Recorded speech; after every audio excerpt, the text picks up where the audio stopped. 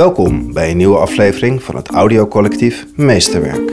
In deze serie ga ik samen met Annette Stegeman het thema hoogbegaafdheid verkennen. Ik zie een groep kinderen die net zo verdient om gezien te worden, gehoord te worden en te krijgen wat ze nodig hebben als al die andere kinderen. En ook al is het maar 2%, dan is het misschien 1 kind in je groep. Maar als je soms leest wat er met deze kinderen gebeurt in hun verdere leven, denk ik, we moeten ze zo vroeg mogelijk signaleren. Hoogbegaafdheid is een combinatie van een uitzonderlijke intelligentie, creativiteit en doorzettingsvermogen. Hoogbegaafden zijn op het cognitieve vlak sterk, maar ook andere zaken spelen een belangrijke rol. Het is niet fijn om hoogbegaafd te zijn, zou ik maar zeggen. Het is niet makkelijk. Het is voor het kind niet makkelijk. Het is voor de ouders zeker niet makkelijk. En het is voor de leerkracht ook niet makkelijk om een hoogbegaafd kind in de klas te hebben. In deze serie spreken wij leerlingen met hoogbegaafdheid, ouders, leerkrachten en begeleiders om te leren van de verschillende perspectieven. Gevaar is dat je als leerkracht te snel dingen wil leren.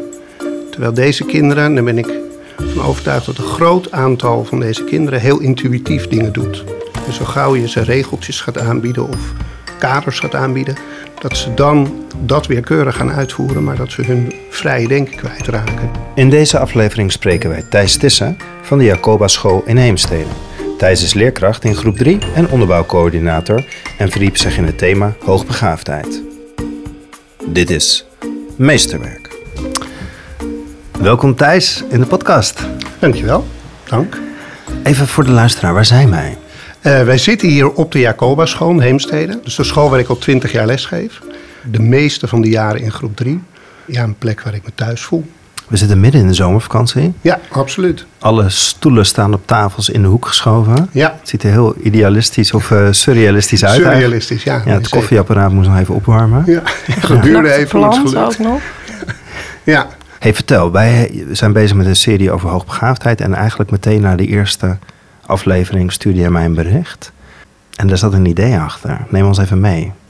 Jazeker. Nou, het is eigenlijk nog meer dan dat, want ik zag jouw aankondiging van de podcast. En toen heb ik meteen gereageerd en daarna pas eigenlijk rustig geluisterd. Dus het was, in eerste instantie was ik meteen getriggerd door het feit dat er een podcast over hoogbegaafdheid en zeker de link met onderwijs. En dat is waar ik door getriggerd werd, omdat ik daar de afgelopen 2-3 jaar, nou, het is al lang, maar 2-3 jaar echt met studie ook mee bezig ben. En het heeft mij altijd geïnteresseerd. En nu dacht ik ook van, nou, dit is, hier moet ik iets mee. En als ik ergens iets mee moet, dan ga ik dat ook doen. Dus ik heb jou meteen een bericht gestuurd. En waarom voelde je, ik moet hier iets mee? Nou, omdat ik vind het een onderwerp wat te onderbelicht is. En wat toch ook nog altijd nog de connotatie heeft van, ja, dat zijn ouders die het een soort stoer vinden dat hun kind hoogbegaafd is. Of het is bijna wat er bijna moet nu. Je kind moet iets hebben en hoogbegaafd lijkt een heel leuk labeltje. Terwijl er een hele wereld achter schuil gaat. En niet alleen maar een wereld van blije ouders en blije kinderen. Dus en daar mag ook aandacht voor zijn, denk ik. Hoe ben je op het pad van hoogbegaafdheid terechtgekomen? Nou, door de praktijk. Ik heb een jongetje een jaar of 5 geleden, 4, 5 geleden, die kwam bij mij in groep 3. En zijn moeder kwam naar me toe, eigenlijk na de eerste schooldag. En die zei, ik moet met je praten. Nou, en er zat zo'n urgentie in dat ik dacht, nou, dat moeten we ook maar meteen doen. Dus ik zei, nou, kom morgen. En ze kwam de volgende dag met een shopper vol met boeken. En die stortte ze letterlijk voor mij op tafel. En dat waren Engelse boeken. Waaronder de autobiografie of de biografie van Nelson Mandela. En haar zoon van 5 had die gelezen in de vakantie. En ze had ze niet alleen gelezen, ze had er ook kritische vragen over gesteld. En ze had het idee, hier moeten we toch iets mee. Wat gaat hij bij jou doen in groep 3? Op dat moment dacht ik, oh mijn hemel, wat moet ik hiermee? Ik had echt geen idee. Dus ja, en dan kom je ineens in het woud van hoogbegaafdheidsspecialisten. En gelukkig hebben we een goede gevonden toen. Ja, dat heeft mij wel aangezet, dat jongetje eigenlijk. Je gaat snel, je gaat van moeder die een doos omdraait met alle boeken naar een begeleiding. Even in die tussenruimte, want hoe ben je op zoek gegaan? Wat heb je met de moeder gedaan? Hoe ben je naar het kind gaan kijken? Ja, nou, wat ik met de moeder gedaan heb is vooral erkend dat het bijzonder is. Of op dat moment was het bijzonder. Ik denk dat het, als ik het nu mee zou maken, het nog steeds bijzonder zou vinden. Dat eerst. En ook de zorgen gedeeld met haar. Van hier moeten we iets mee. En ook heel duidelijk gevoeld dat je als school daar iets mee moet. Dus niet alleen maar als ouder, maar dat je ook als school, als leerkracht daar iets mee moet. En dan is het echt in dat begin was het zeker gewoon googelen. Eerst maar eens een hoogbegaafdheidsspecialist ingedrukt. En dan in deze omgeving. En dan popt er van alles op. Nou, en die ben ik maar gaan bellen en mailen. En dan kom je op allerlei sporen. En ook wel mensen waar je dan contact mee hebt. En waarvan je denkt, nee, dit is niet wat ik zoek. En heel langzaam kristalliseert zich dat uit. En dan kom je tot iemand waarmee het klikt. En waarmee ook de ouders een goede klik hebben. Want dat is ook van belang. Want ik denk niet dat iedere hoogbegaafdheidsspecialist zomaar met alle ouders. Je moet daar ook een klik mee hebben. En je moet je begrepen voelen. Dus ja, zo is dat gegaan. En ondertussen zat dat jongetje natuurlijk gewoon bij mij in de klas. Ja. En dat was echt wel, ja, het is ook, je moet uitkijken. Met dit soort kinderen merkte ik in het begin, was ik zo enthousiast over, dat mijn collega's graag even kwamen kijken. En dan wordt het een soort aapjes kijken. Van wat hij nou weer gedaan had en wat hij nu weer kon.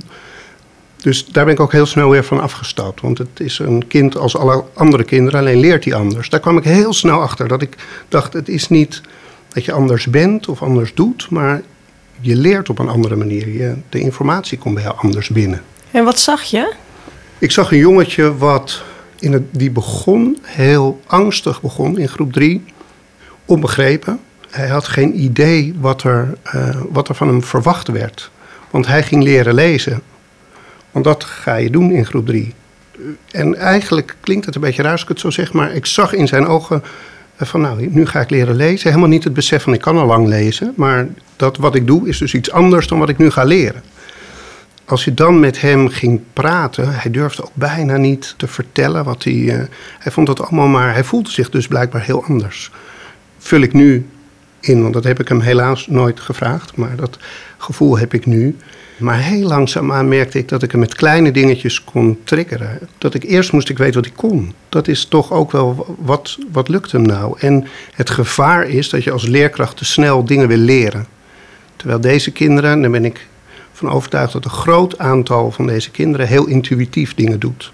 En zo gauw je ze regeltjes gaat aanbieden of kaders gaat aanbieden, dat ze dan dat weer keurig gaan uitvoeren, maar dat ze hun vrije denken kwijtraken. Dus ik heb heel erg geprobeerd, dat was intuïtief dat ik dat deed, om dat niet te doen.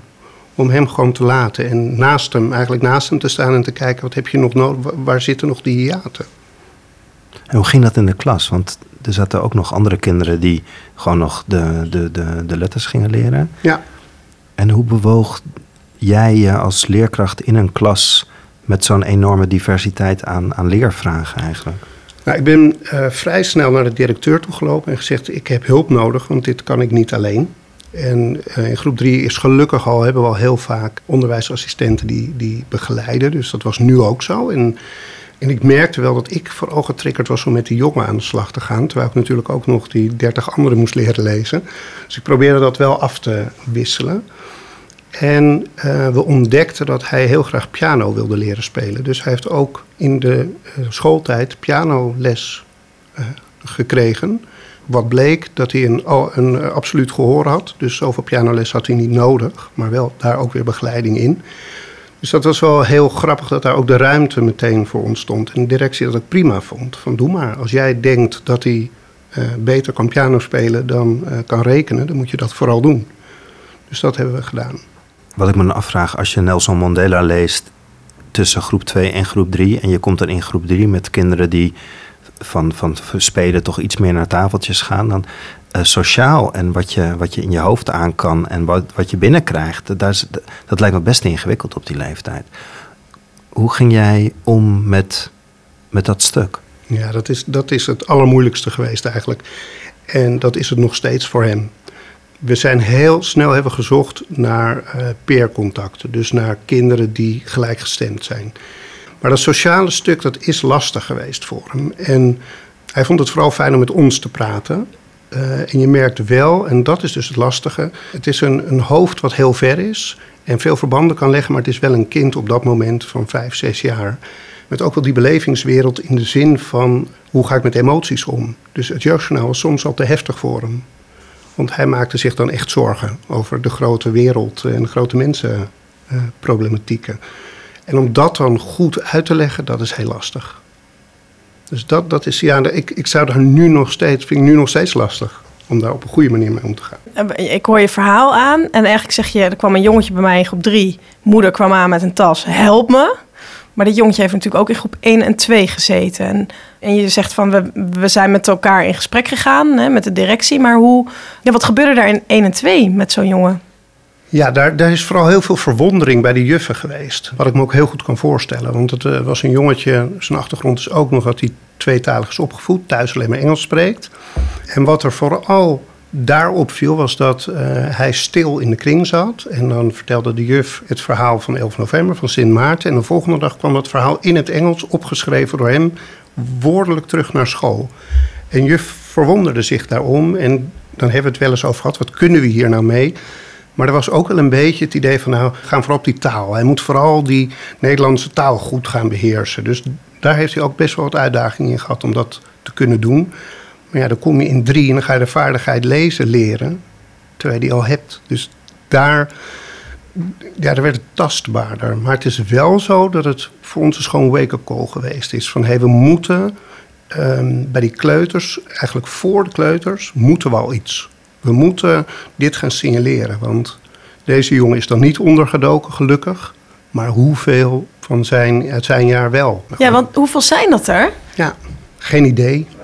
Geen idee. Ik zou het je niet kunnen vertellen. Ja. En dat is ook het frustrerende, dat je dat dus niet altijd kan zien. En dat je het gevoel hebt, dat is een ander voorbeeld van een meisje wat een paar jaar later bij mij kwam. En mijn onderbuik zei, er zit meer in dan wat eruit komt. En door haar, ik ging haar gewoon uitdagen. En niet van een plan met haar maken van, ik ga je nu uitdagen. Maar ik deed dat gewoon. En ik zag dat ze opbloeide.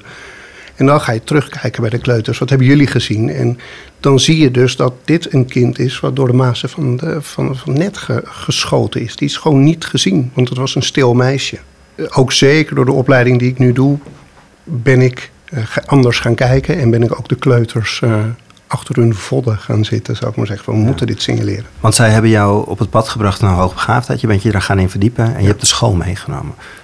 Vertel, wat heb je gedaan en wat is er ook op school gebeurd? Nou, dat is dus een heel proces. Want het proces wat in mijn hoofd met allerlei aannames zit hier natuurlijk ook bij leerkrachten. Van hoogbegaafd, iedere ouder die komt hier even gechargeerd binnen met mijn kind is hoogbegaafd. Zo is het niet. Zeker niet ouders met kinderen die hoogbegaafd zijn, komen zo zeker niet binnen. Die komen vooral binnen met een hulpvraag. En dat kan van alles zijn.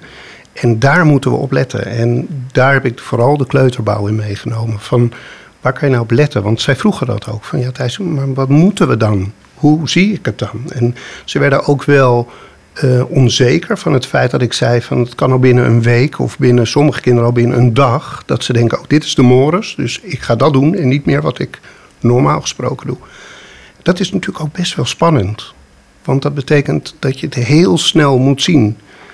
En daar heb ik het ook steeds weggehaald. Ik zeg, jullie hoeven niet alles zelf te doen. We hebben die ouders. En die ouders zijn zo verschrikkelijk belangrijk.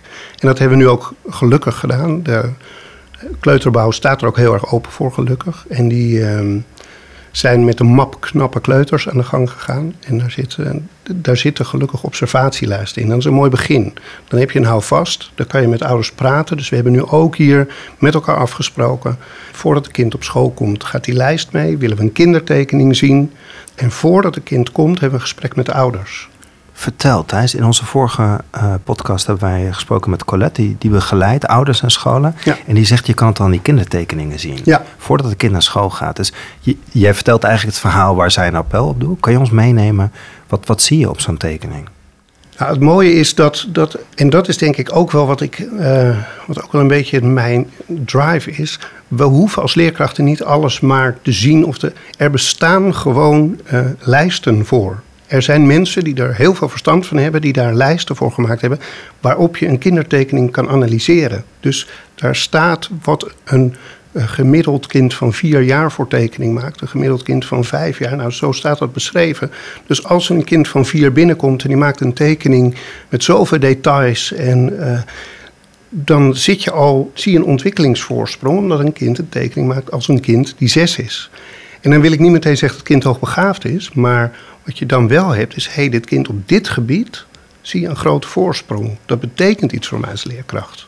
Dat betekent dat ik anders met dit kind een insteek moet hebben. Dus dat ik ook kan zeggen als een kind een poppetje tekent, van hé, bij jouw vorige poppetje had je mooie wimpers. Waar zijn die gebleven? In plaats van, dit is hartstikke goed. Want dat zijn de meest dodelijke opmerkingen voor kinderen die hoogbegaafd zijn. Maar heel even, stel er komt een kind binnen en die tekent wel poppetjes met harken, voetjes en handjes. Is die dan bij uitstek niet hoogbegaafd? Of? Was maar zo makkelijk. Was het maar zo makkelijk dat je aan de kindertekening kon zeggen, oh ja, nee, maar nu zie ik... Nee, dat is natuurlijk... Ja, bijna jammer genoeg niet zo. Jammer genoeg is er niet iets waardoor je kan zeggen, dit is een hoogbegaafd kind. En hoogbegaafd, zeker bij die jonge kinderen, hebben wij het over ontwikkelingsvoorsprong. En een ontwikkelingsvoorsprong hoeft nog helemaal niet te betekenen dat je hoogbegaafd bent. Maar die ontwikkelingsvoorsprong signaleren is wel heel erg belangrijk. En een kindertekening helpt daarbij. Maar dat kan ook, en daarom zei ik ook, het gesprek met de ouders is zo belangrijk. Zeker als het een oudste kind van de ouders is, dus het eerste kind wat naar school gaat, daar vinden ze dingen vaak heel normaal. En wij moeten erop gespitst zijn om in zo'n verhaal de goede vragen te stellen en te horen dat we denken, ja, dat vind jij normaal, maar dat kan ook wel eens duiden op een ontwikkelingsvoorsprong. En wat ik dan moeilijk vind, Thijs, is dat je het dan ook over gemiddelde hebt. Hè? Ja. Dus we even gechargeerd gezegd, gooien we iedereen in hetzelfde doosje. En dit is een kind dat lijkt in een ander doosje te passen. Hoe gaan jullie vervolgens met het kind dan aan de slag? Ook bij de kleuters. Wat ga je dan doen? Want ik beluister jou niet zo. Hè? Je zegt we willen heel erg aansluiten bij dat kind. Maar je moet hem ergens tegen afzetten. Ja, en dat moet ook. Want in de meest ideale wereld hoef je dat niet te doen. Dan komt er een kind binnen en die krijgt zijn maatpakje aan. En zo is het niet. En nog niet. En ik denk ook dat ook niet hoeft. Ik denk dat wat wel moet is dat je goed kijkt naar wat een kind nodig heeft. En niet alleen maar nodig heeft om te leren, dus cognitief beter te worden, maar goed in je vel. En ook soms zelfs te denken van, ik doe dingen anders dan een ander kind en dat is oké. Vooral die zelfacceptatie bij kinderen die later hoogbegaafd blijken, dat ze het op een andere manier doen, maar dat die ook goed is. Wat is er sindsdien veranderd bij jullie op school als je nu kijkt? Dat is nu weer een paar jaar later. Jullie zijn dat proces heen gegaan. Waar staan jullie nu als je zo eens kijkt? Nou, wat ik wel zie is dat er gewoon over gepraat wordt. Dat klinkt misschien een beetje makkelijk, maar het is niet meer een dingetje, zou ik maar zeggen. Het hoort er gewoon bij. Je kijkt naar de kinderen die binnenkomen en dit kind kan al wat meer, die heeft daar wat meer begeleiding op nodig. Dus het is niet meer een bijzonderheid of zo. Maar dat neemt niet weg dat het nog steeds een uitdaging blijft in een klas van 30, 31 om alle kinderen maatwerk te geven en ook deze kinderen. Ja, want heeft het ook iets gedaan met een andere manier van kijken naar onderwijs? Want je hebt het over maatwerk en we hebben het over hoogbegaafdheid. Hè? Dus ergens zijn dat dan speciale kinderen. Wat heeft het met die andere kinderen gedaan sinds dat jullie hiermee bezig zijn? Dat wat je zegt, dat is eigenlijk al, dat je zegt maatwerk en hoogbegaafde kinderen, dat was er veelal niet. Deze kinderen kwamen gewoon in de plusgroepen terecht. Maar deze kinderen, en dat is ook wel mijn strijd hier op school, deze kinderen hebben echt iets anders nodig. Ik ben nooit van het vergelijken, maar als je kijkt naar kinderen met dyslexie, daar ga je programma's voor en daar krijg je meer tijd. En waarom hebben deze kinderen dan gechargeerd, zeg ik dit hoor, niet recht op minder tijd? Waarom moeten zij dan wel dezelfde dingetjes doen? En dat zijn veel discussies die we in teamvergaderingen gehad hebben. En dan gooide ik ook wel deze knuppel in het hoenderhok om te zeggen van jongens, voor de dyslect geven we meer tijd, maar het kind wat het makkelijker kan, die krijgt niet minder tijd van ons. Ja, we gaan compacten, maar dat kost ons vooral heel veel werk. Maar wanneer gaan we nou eens kijken wat het kind nodig heeft? En dat is nu aan het lukken. Hoe kijk je tegen dat vraagstuk aan van in de klas houden of ook iets anders mee doen of wel of niet er een label aan hangen? Hoe kijk je tegen dat stuk? Nou, dat vind ik heel lastig. Kijk, zolang een label helpend is, daar moet ik heel voorzichtig mee zijn met zo'n uitspraak, maar ik hou wel altijd van het scherp zeggen, dan denk ik, is het niet verkeerd om een label te hebben. Als het niet bijdraagt of je niet helpt, dan moet je vooral geen labels gaan uitdelen. Want dan wordt het eerder gezien als iets wat je beperkt. Dus die labels, wij vinden het niet nodig. Maar soms we maken wel mee dat ouders het graag willen weten. Van hoe, en dan zeggen ze, hoe slim is die dan? Dus dan gaan ze een toets doen, een wisktest vaak. Kinderen vinden dat vaak heel erg leuk om te doen. Dat snap ik ook, want het zijn uitdagende opdrachten.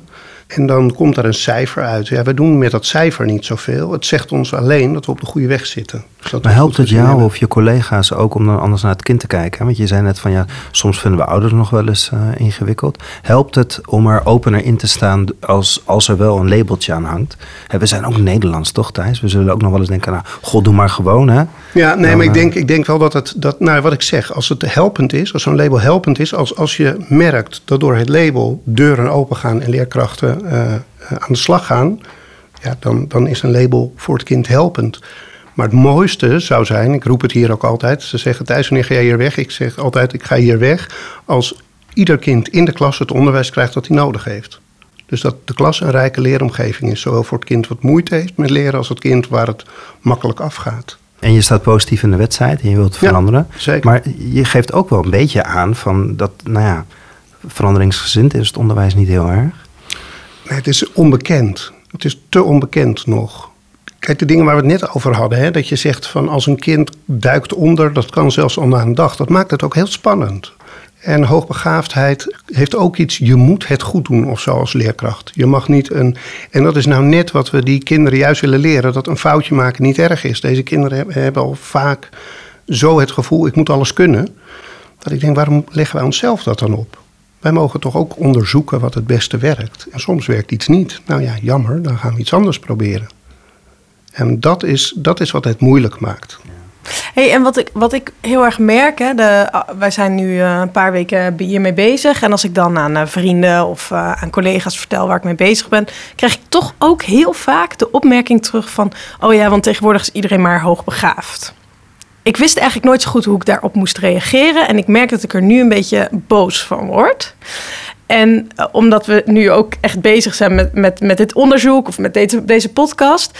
En ergens denk ik, hoe moeilijk moet het zijn voor ouders met een hoogbegaafd kind om door dat toch wel taboe, wat er volgens mij is, heen te breken. Herken je dat? Zeker herken ik dat. Ja. Het is niet fijn om hoogbegaafd te zijn, zou ik maar zeggen. Dat is wel een soort mantra wat ik altijd... Het is niet makkelijk. Het is voor het kind niet makkelijk. Het is voor de ouders zeker niet makkelijk. En het is voor de leerkracht ook niet makkelijk om een hoogbegaafd kind in de klas te hebben. Het is echt lastig. En ik snap wel wat je net zegt over... Want aan mij wordt het ook wel vaak gevraagd, nu ik die opleiding doe van joh Thijs, iedereen vindt zijn kind hoogbegaafd. Ik ben heel blij dat veel ouders wel heel positief naar hun kind kijken, gelukkig. Want dat is wel heel fijn. Ik heb liever dat ze zeggen dat hij hoogbegaafd is, dan dat ze zeggen van nou, ik heb echt een kind die helemaal niks kan, zou ik maar zeggen. Dus er zit iets positiefs in. Maar ik snap wel nu, als je meer weet van hoogbegaafdheid, dan denk je nou rustig maar. Het is niet zo'n zegen als dat het lijkt. Je bent een opleiding gaan doen. Ja. Vertel. Ik ben de ETSA-opleiding gaan doen. Dat is een opleiding bij de Radboud Universiteit. Ik heb heel lang gezocht naar wat passend zou zijn. Omdat er heel veel, dus ook in die wereld zijn heel veel opleidingen. En ik dacht, wat ik nodig heb en wat ik voel nodig te hebben, is niet alleen maar een praktische opleiding met wat ik kan doen met de kinderen. Maar ik wil ook die theoretische onderbouwing goed weten. Ik wil de theorieën kennen. En waarom? Omdat je dan... Ik heb hier veel leerkrachten op school die de sporen in hun onderwijsleven verdiend hebben, zou ik maar zeggen. En je merkt dan wel dat de bereidheid om iets anders, dat wordt vaak als een hype ervaren. Wat ik me ook goed kan voorstellen. Als ik veel weet en veel theoretische kennis heb, dan kan ik ze verleiden om naar me te luisteren en met me mee te gaan. Dat merk ik wel. En voor ouders in deze omgeving is dat ook prettig. Ook de theorie daarachter kennen. Dus nog een beetje naar de buitenwereld toe. Wat brengt het jou? Nou, wat het mij brengt is dat ik zie een groep kinderen die net zo verdient om gezien te worden, gehoord te worden en te krijgen wat ze nodig hebben als al die andere kinderen. En ook al is het maar 2% en is het misschien 1 kind in je groep. Maar als je soms leest wat er met deze kinderen gebeurt in hun verdere leven, denk ik, we moeten ze zo vroeg mogelijk signaleren en ze moeten bij zichzelf ook die zelfacceptatie. Zo snel mogelijk moeten we dat erin zien te krijgen bij ze. Dat het goed is hoe ze zijn. Ook al wijkt het een beetje af, maar dat is prima. Heb je een theorie waar je ons mee kan verleiden? Waarvan je zegt, wow, dat heb ik geleerd. En nou ja, toen gingen mijn ogen wel even open. Was het maar zo makkelijk? Was het maar één theorie en als we dit doen, dan komt het goed? Ik vind het juist mooi dat er veel mensen op verschillende manieren naar kijken. Er zijn een aantal theorieën waarvan ik denk, die zijn lekker laagdrempelig. Dat vind ik dus ook heel knap. Als je als onderzoeker het zo kan brengen dat je als leerkracht denkt, hier kan ik wat mee.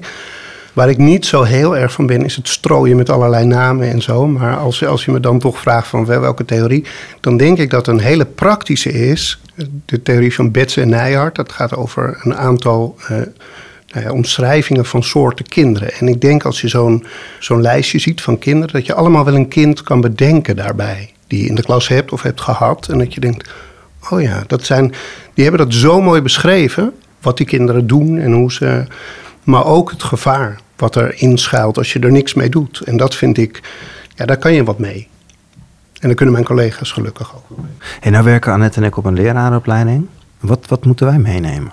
Ik zou het zo fijn vinden als op de lerarenopleidingen genoemd wordt dat het een mogelijkheid is. Dus het observeren van kinderen, het kijken naar kinderen. En dan heb ik het niet over de toetsuitslagen bekijken. Maar ik zit in de klas en ik organiseer het zo dat ik even 10 minuten naar alle kopjes kan kijken en wat ze doen en hoe ze het doen. En dat ik tijd heb om met kinderen te praten. En ook als je dat doet, als je goed observeert en je denkt van dit kind doet iets wat ik niet verwacht. Of het valt me op dat hij dat dan studenten getriggerd worden om naar kinderen te kijken. Om te kijken wat erachter zit.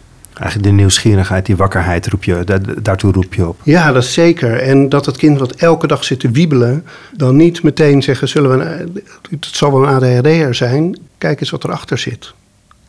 Want het zou zomaar ook iets anders kunnen zijn. Dat is, of het kind wat niet tot lezen komt. Er wordt natuurlijk heel vaak gedacht dat het hoogbegaafde kind een soort Einstein in je klas is. Nou, was het maar zo duidelijk. Dat zou heel prettig zijn als ze met een brilletje binnenkwamen en een baret op. En dat je zegt, dit is er weer één. Maar zo is het niet. Ik heb hoogbegaafde kinderen gehad die eigenlijk niet konden lezen. Maar dat maakte ze niet minder hoogbegaafd. En ik merk ook steeds meer hoor, want als ik er nu over praat voel ik het ook weer. Dan denk ik zou dat zo graag, als ik student heb, begin ik daar ook altijd de tweede keer ongeveer over. Van we gaan naar kinderen leren kijken, alleen maar in deze groep 3. Je hoeft van mij niet zo nodig al die lessen van de PABO te doen, maar als je maar kijkt. En als we na school, wil ik uren met je praten over wat je gezien hebt. Want daar gaat het denk ik om, dat we ze zien. Wat is je persoonlijke missie nog? Ja. Als je klaar bent met de studie. Als ik klaar ben met de studie wil ik... ik wil in het klein beginnen. Hier op school namelijk. Dat het hier op school de lijn die we ingezet hebben doorgaat. Wat ik ook graag wil is dat ik voel een enorme behoefte om...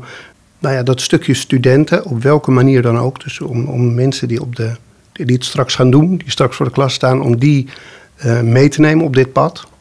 Dat heb ik heel erg. En weet je, ik denk dat er heel veel mensen nu zijn die kinderen coachen en ouders coachen. En dat is heel erg nodig ook. Maar ik zou ook heel graag juist die leerkrachten willen coachen. Dus in teams dingen willen doen. Willen zorgen dat mensen op een andere manier kijken. Ja, dat het een gewoon ding wordt. Net zoals dyslexie gewoon is. Maar ik denk als wij als leerkrachten 2 dingen in ons hoofd houden. Namelijk voor ieder kind. Ik denk dat ieder kind op school met meer of minder leerhonger zit. Dus een kind wil leren. Ik denk dat ieder kind dat in zich heeft. Die leerhonger moet gevoed worden. En het ene kind heeft daar een klein beetje voor nodig. En een ander kind moet gewoon heel veel leervoedsel krijgen. En als we daarvoor openstaan om te kijken hoeveel voer het ene kind en het andere kind nodig heeft. En dan ook nog welk smaakje. Dat is denk ik heel erg belangrijk. En dat je uitgaat niet of een kind slim is of wat dan, maar wat het leerpotentieel is. Wat zit er in dit kind om tot leren te kunnen komen en ook gewoon de opslagruimte op de harde schijf, zal ik maar zeggen. Maar laten we dat ook gebruiken. En laten we die talenten van kinderen ook gebruiken. Dat zien. Dus aan de ene kant de leerhonger voeden van ieder kind, maar vooral van deze club kinderen. En het leerpotentieel in beeld krijgen. Ik schaam me de hele tijd zo. Ik heb echt, als je het over het voedsel hebt, dan denk ik heb gewoon alleen maar knorpakjes zitten koken als leerkracht, zeg maar, weet je. Ja. het is wel echt bizar. Ze ploppen op, de kinderen. Dat ik denk, en die. Oh, ja, ik vind dat... Jeetje, weet je. Dat ik ook wel kinderen misschien wel kansen heb laten missen of zo. Dat gevoel een beetje. Dat je denkt, jeetje... Het zet eigenlijk even een licht aan op ons onderwijs. En of het dan hoogbegaafdheid of iets anders. Of ik ben ook helemaal niet van hokjes indelen. Dus ik vind het heel fijn dat je zegt... die testen zijn niet eens altijd nodig. Het gaat erom, wat heeft dit kind nodig? Want de ene hoogbegaafde heeft iets totaal anders nodig dan de ander. En dat is natuurlijk bij de ene ADHD'er en de andere ook. Het gaat om, zie je het kind en kan je zien wat een kind nodig heeft? En sta je open voor...